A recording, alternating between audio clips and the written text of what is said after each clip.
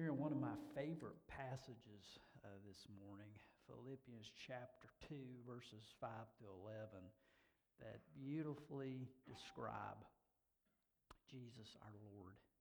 So I'm going to ask if you will stand in our great God's honor as I read His Word. Your attitude should be the same as that of Christ Jesus, who being in very nature God, did not consider equality with God something to be grasped, but made himself nothing, taking the very nature of a servant, being made in human likeness, and being found in appearance as a man, he humbled himself and became obedient to death, even death on a cross. Therefore God exalted him to the highest place and gave him the name that is above every name, that at the name of Jesus every knee should bow in heaven and on earth and under the earth, and every tongue confess that Jesus Christ is Lord, to the glory of God the Father. Let's pray.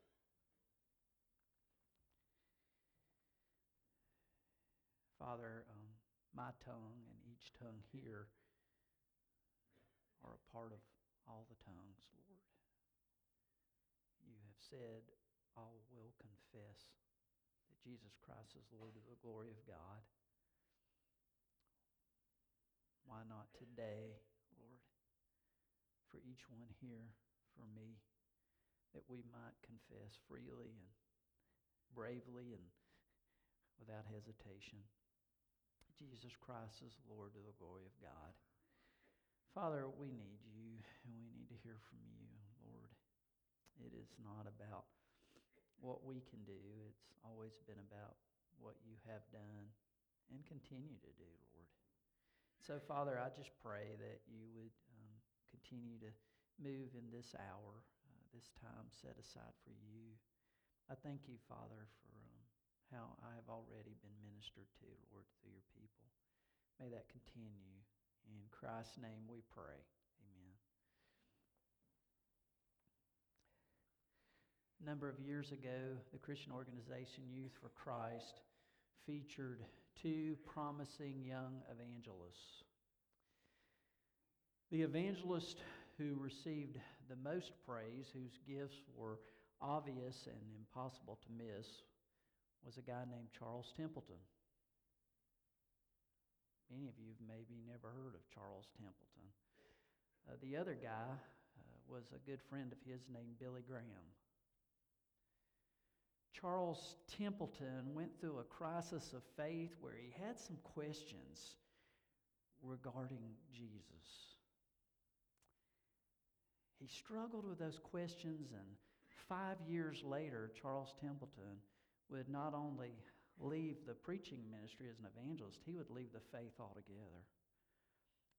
The other guy, Billy Graham, found himself alone in the woods praying, saying, God, I do not understand, and there are some ways I am having trouble believing. Help me with my unbelief. I surrender. And he surrendered to Jesus Christ as Lord. And we know about Billy Graham. But Lee Strobel opened in his book, A Case for Christ, with this story. 50 years after Charles Templeton left the Christian faith, Lee Strobel said, I want to find him. He's in his 80s by this time. Lee Strobel shows up at his house. He's agreed to have an interview. And Strobel just asked him, what do you think of Christ now? What do you think of Jesus Christ? And here's how Templeton responded.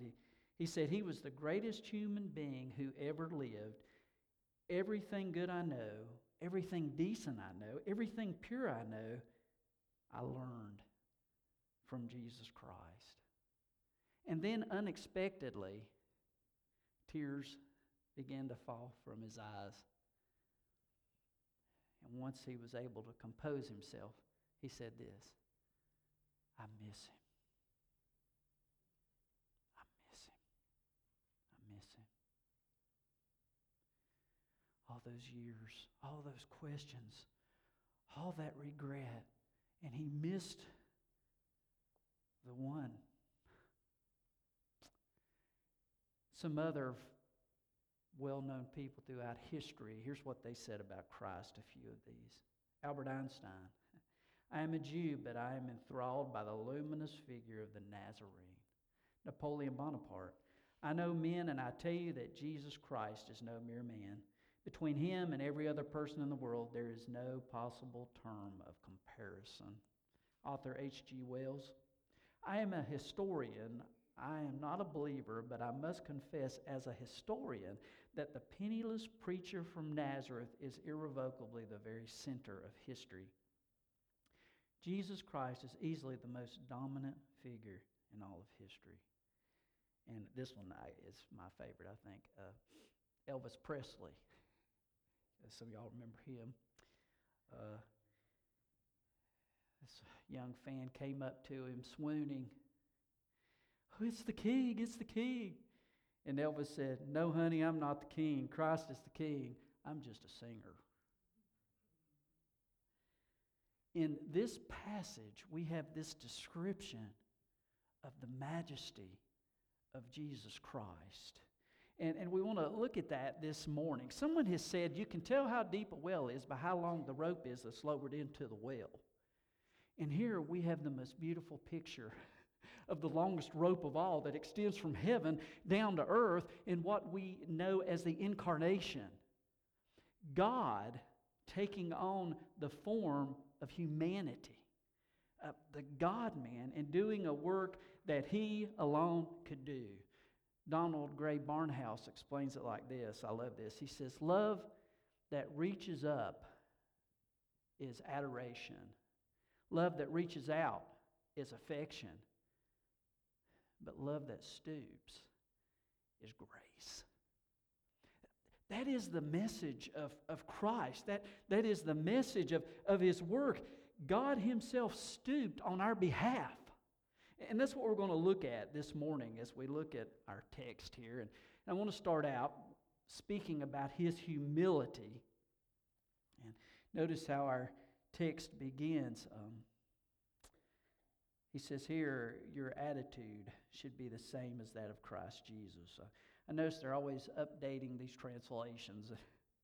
In this latest update, it says, in your relationships with one another, have the same mindset as that of Christ Jesus.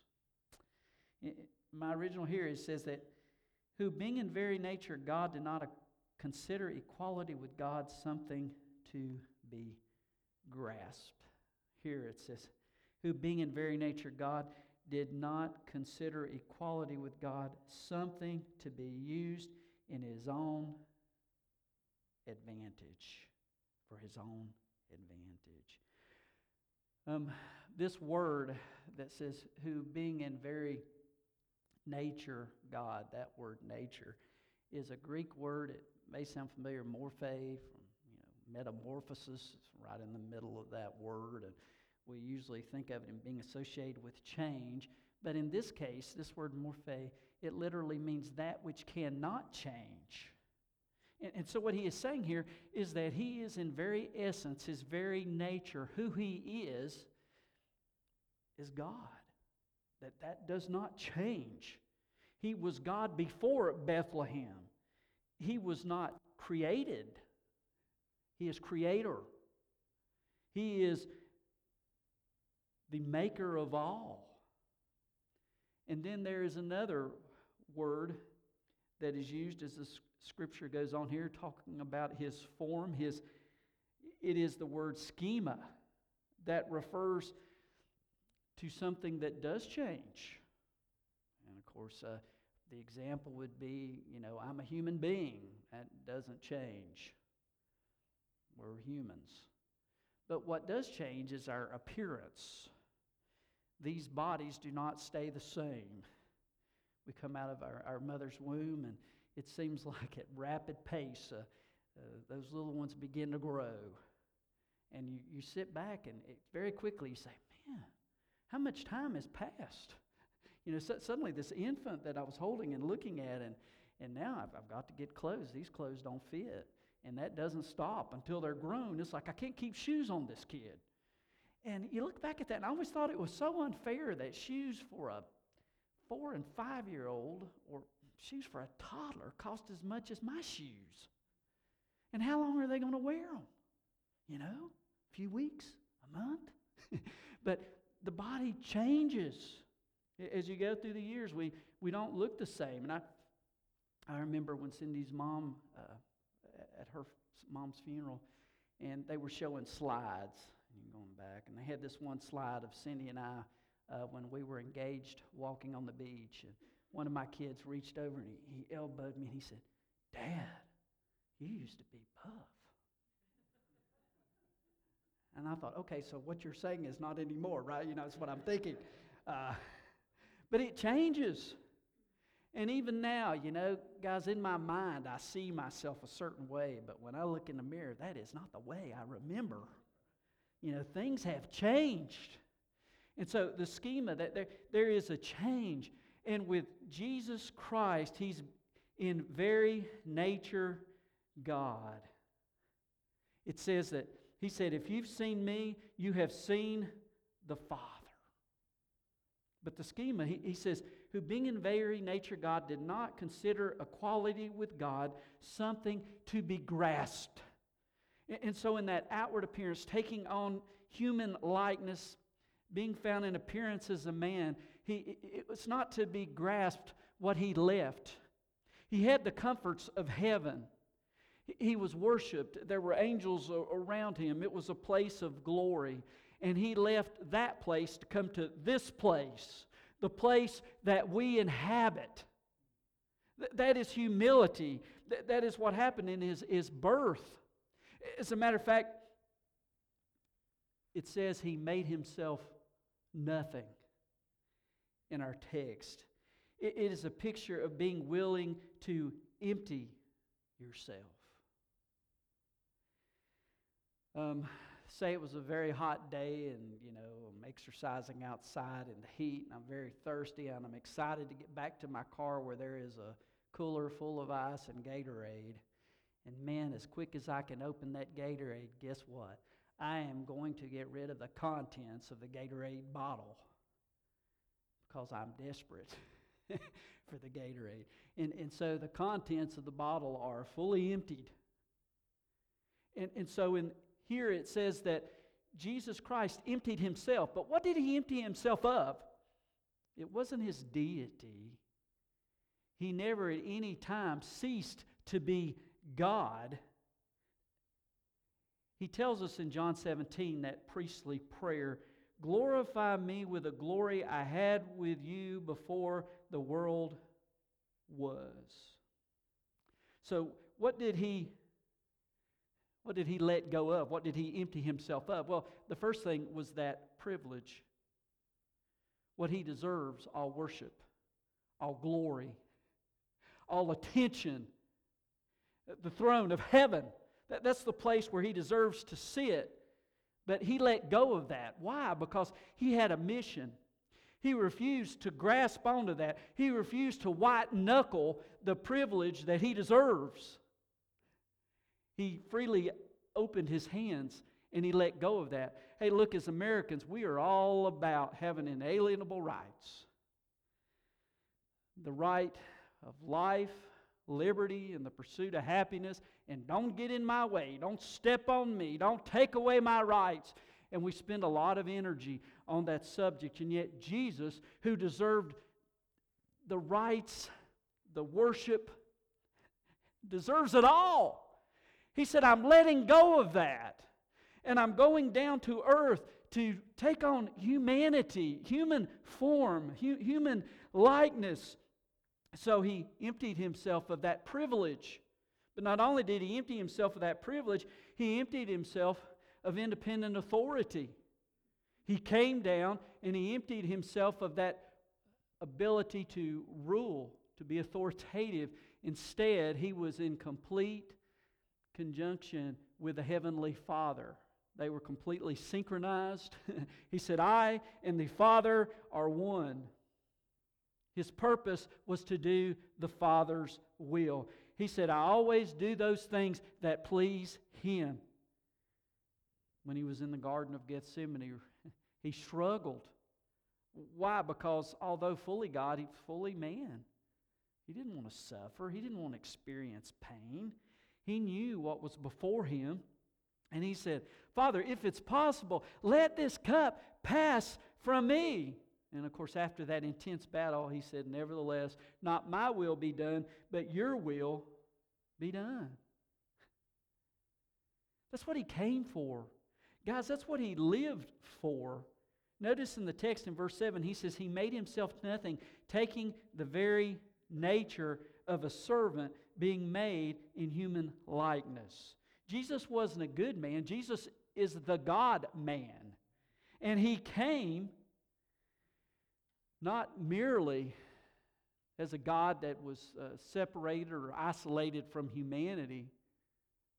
Man, he became a man. Here's how one commentator put it. He said, so when Jesus was born in Bethlehem, he entered into a physical body from which there was no escape. When he died on the cross, he died physically. When Jesus rose from the dead, he wasn't a phantom. He rose physically in a glorified human body. When he ascended into heaven, he ascended there physically. And today, Jesus is at the right hand of the throne of God physically. Interesting to think today, right now, there is a man in heaven at the right hand of God, Jesus Christ. And he will return to earth physically one day. Another put it this way. The tongue that called forth the dead was a human one. The hand that touched the leper had dirt under his fingernails. The feet upon which the woman wept were calloused and dusty, and his tears, don't miss the tears, they came from a heart as broken as yours or mine has ever been. What this means is that when Jesus cut himself, he bled. When he stumbled up a stairway, he fell. When he slept at night, he probably snored.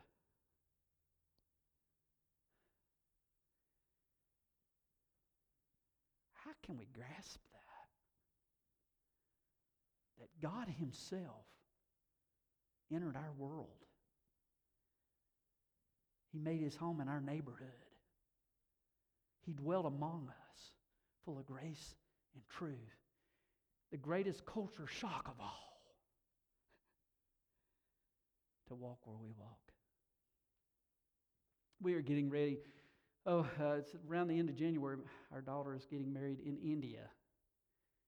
And so we have been reading up on India, trying to learn about India.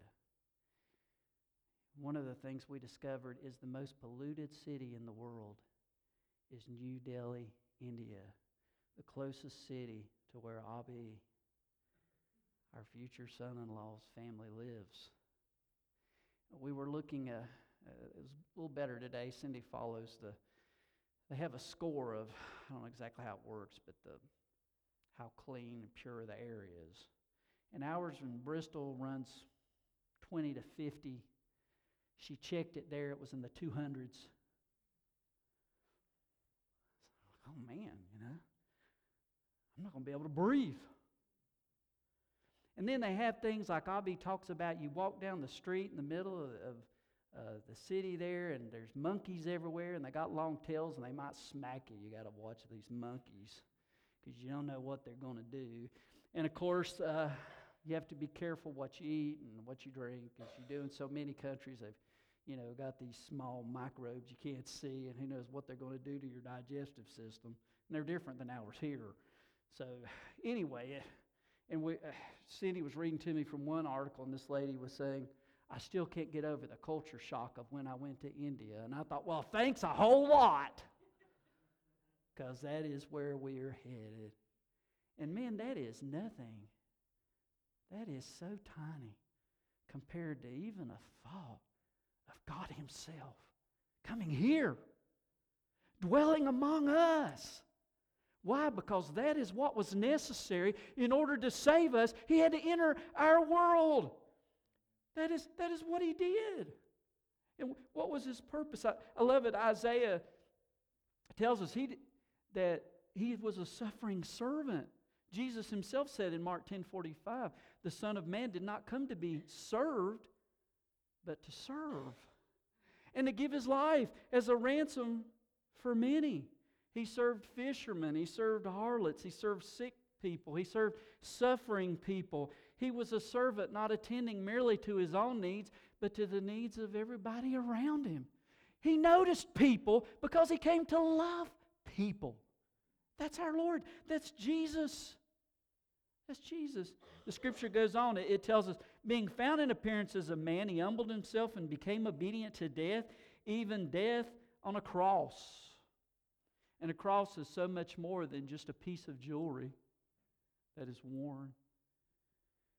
Think about the cross as you have the beams that were extended. Jesus' hands were nailed to that cross, and those hands that were nailed to the cross are hands that came for the purpose so that we might be embraced by the perfect love of God, that we might be able to receive the holy hug that He wants to give to us. That's the cross. And then you think about the vertical beam of the cross as it reminds us of heaven to us. God stooped, grace given to us. And that is how He died. It is not only how He lived as a servant, it is how He died upon that cross. These are the words from a song by Frederick Lehman entitled Love of God. Could we with ink the oceans fill, and were the skies of parchment made, were every stalk on earth a quill, and every man a scribe by trade, to write the love of God would drain the oceans dry. Nor could the scroll contain the whole, though stretched from sky to sky. The love of God, how rich, how pure, how measureless. We are recipients of grace that came through His humility. Next, he talks about His glory. As we see God clearly, as we look at Jesus. Look at verse 9. He says, therefore God exalted Him to the highest place and gave Him the name that is above every name, that at the name of Jesus every knee should bow in heaven and on earth and under the earth, and every tongue confess that Jesus Christ is the Lord, to the glory of God the Father. You see, up to this point, the Scripture tells us what Jesus voluntarily did for us, that He left the comforts of heaven and the worship seated at the throne of God in the heavens itself. He left that place to come to this place where we are, and He did it for us. But now we are told not only what Jesus did, what the Son did for us, we are told what the Father thought of it, of the sacrifice that He made. He tells us God exalted Him to the highest place. You see, Jesus went down, down, down until He came to the very bottom of death upon a cross. And then He was raised up, up, up to the glory of God for His perfect work. So, what did that involve? Well, number one, that involves the resurrection. You see, He was placed in a grave, but the grave couldn't hold Him. He was resurrected from the dead. Not only was He resurrected, but after a time, and what a time that must have been as He spent days, and people saw the resurrected Christ, and people were able to just hang out with Him. What a mind-blowing thought. But then came the time after the resurrection, after the time among the people that followed Him of the ascension, where He would go and He would be restored to His rightful place, the place He left for us. And He was restored there. That's the ascension. And then thirdly is the dominion.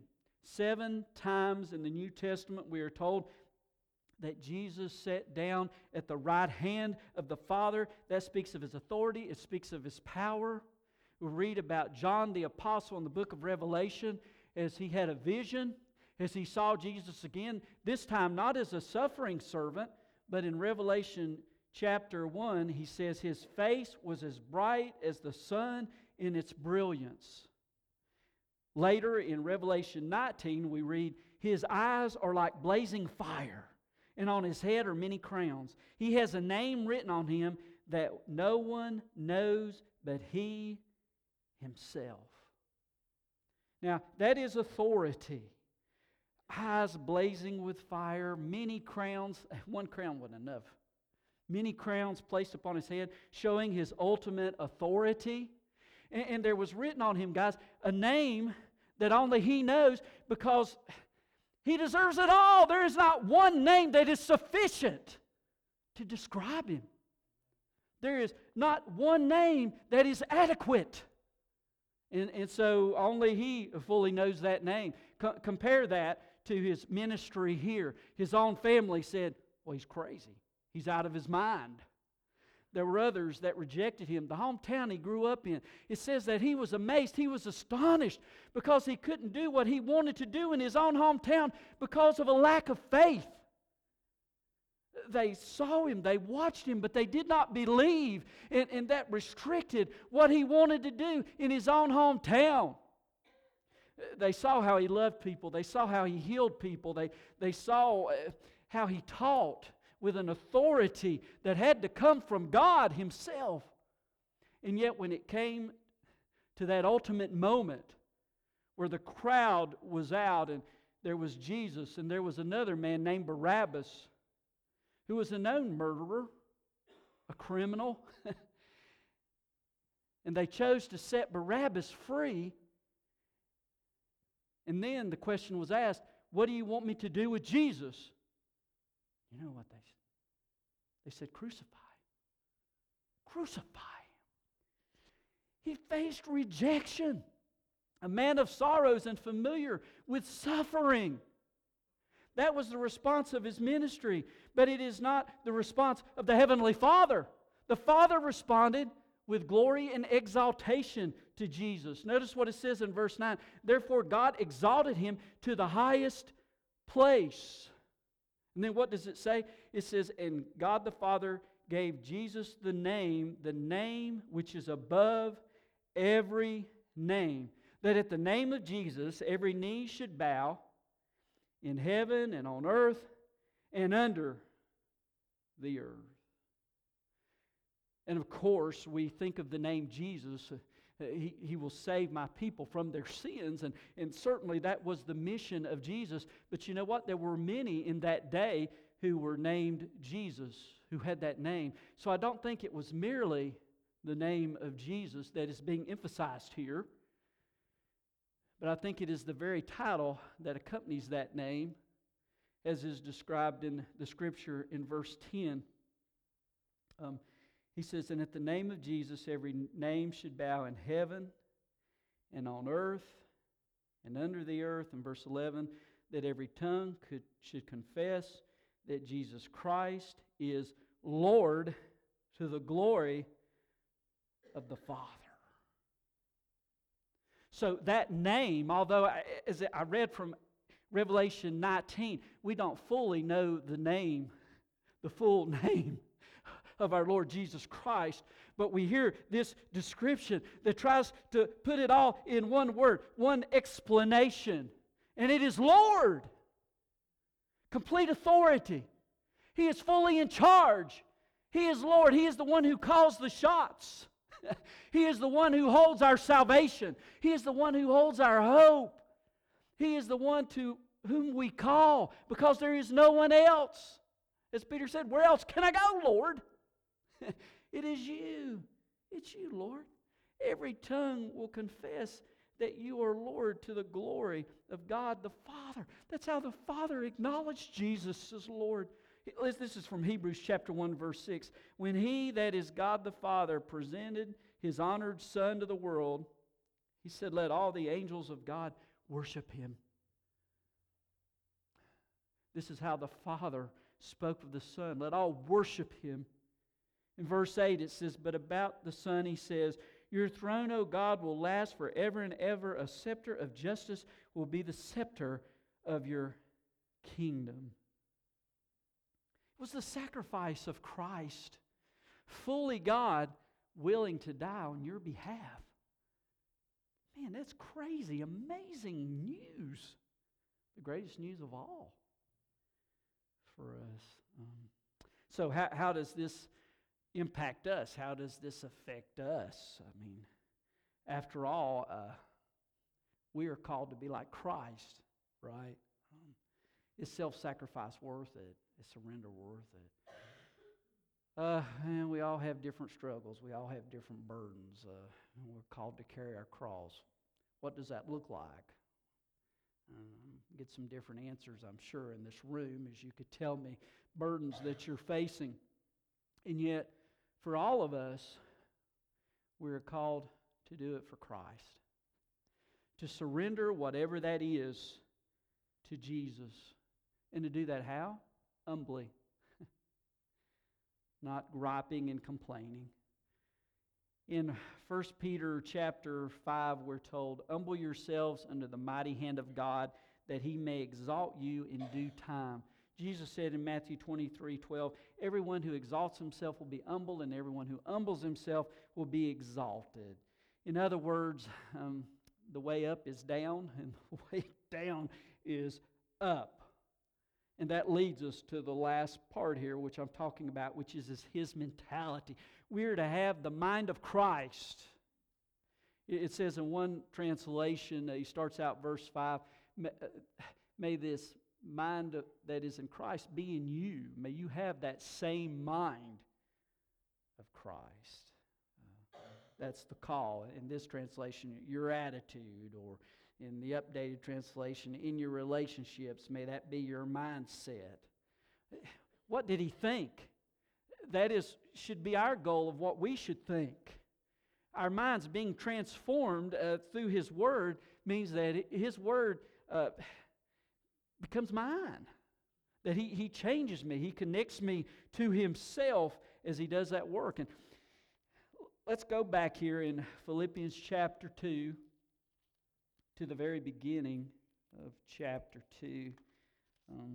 He says, if you have any encouragement from being united with Christ, if any comfort from His love, if any fellowship with the Spirit, if any tenderness and compassion, then make my joy complete by being like-minded, having the same love, being one in spirit and purpose.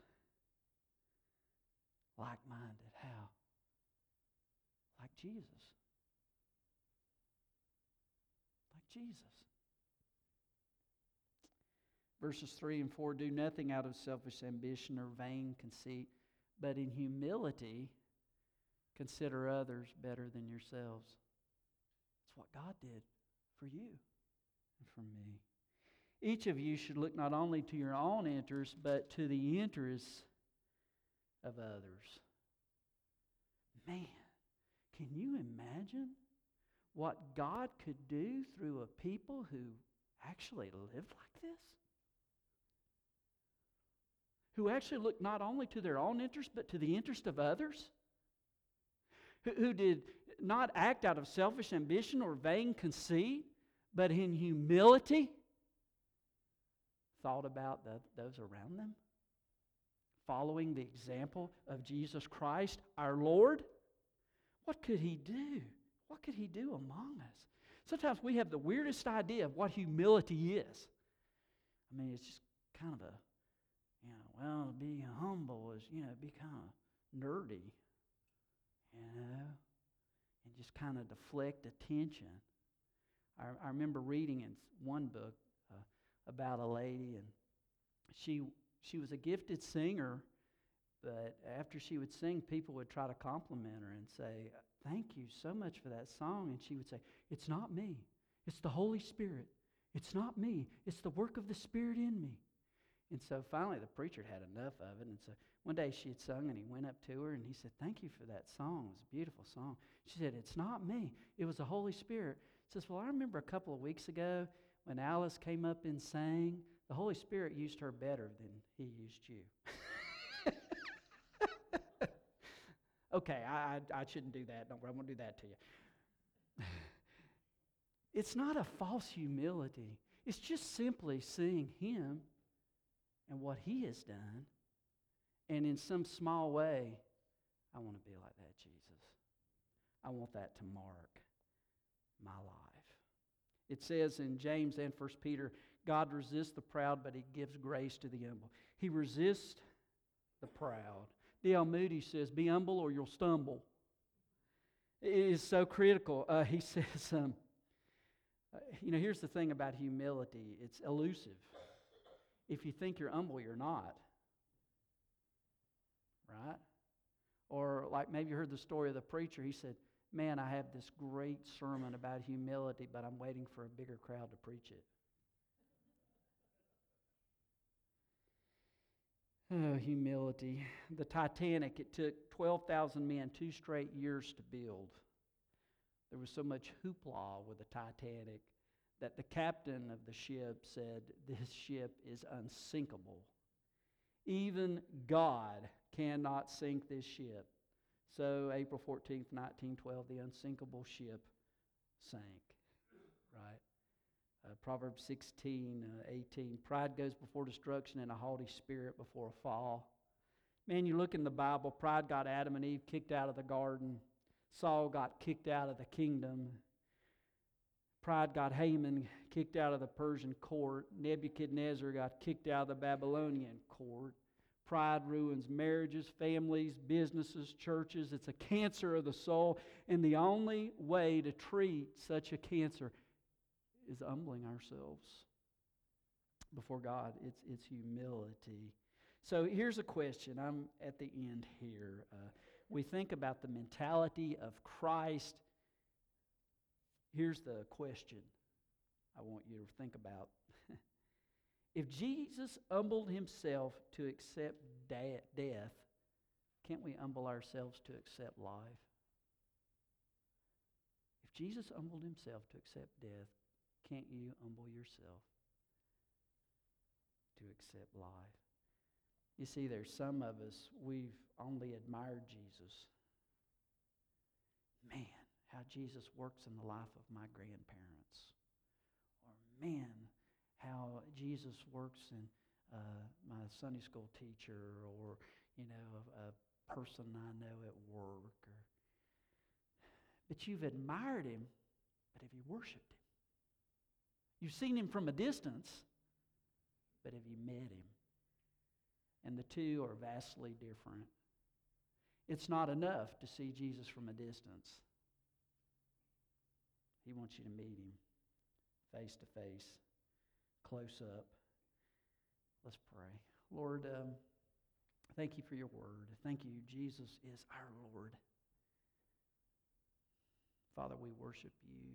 We worship the Son of God, who did not consider equality with something to be grasped, but made himself nothing, taking the very nature of a servant, being made in human likeness, and being found in appearance as man, he humbled himself and became obedient to death, even death on a cross. Lord, that's the message. Father, may we respond to that message because it's the good news. And Lord, maybe there's someone here who the message has never clicked, and now you're hearing it. You're really hearing it, and it's time to respond. Maybe there's others here, and like Charles Templeton, I don't know, something happened, and you kind of left him, and you realized, I miss him. I miss Jesus. It's not too late. Come home. That's the call. Father, we worship you. We seek you in this time that we've set aside for you. Father, just move. In Christ's name we pray.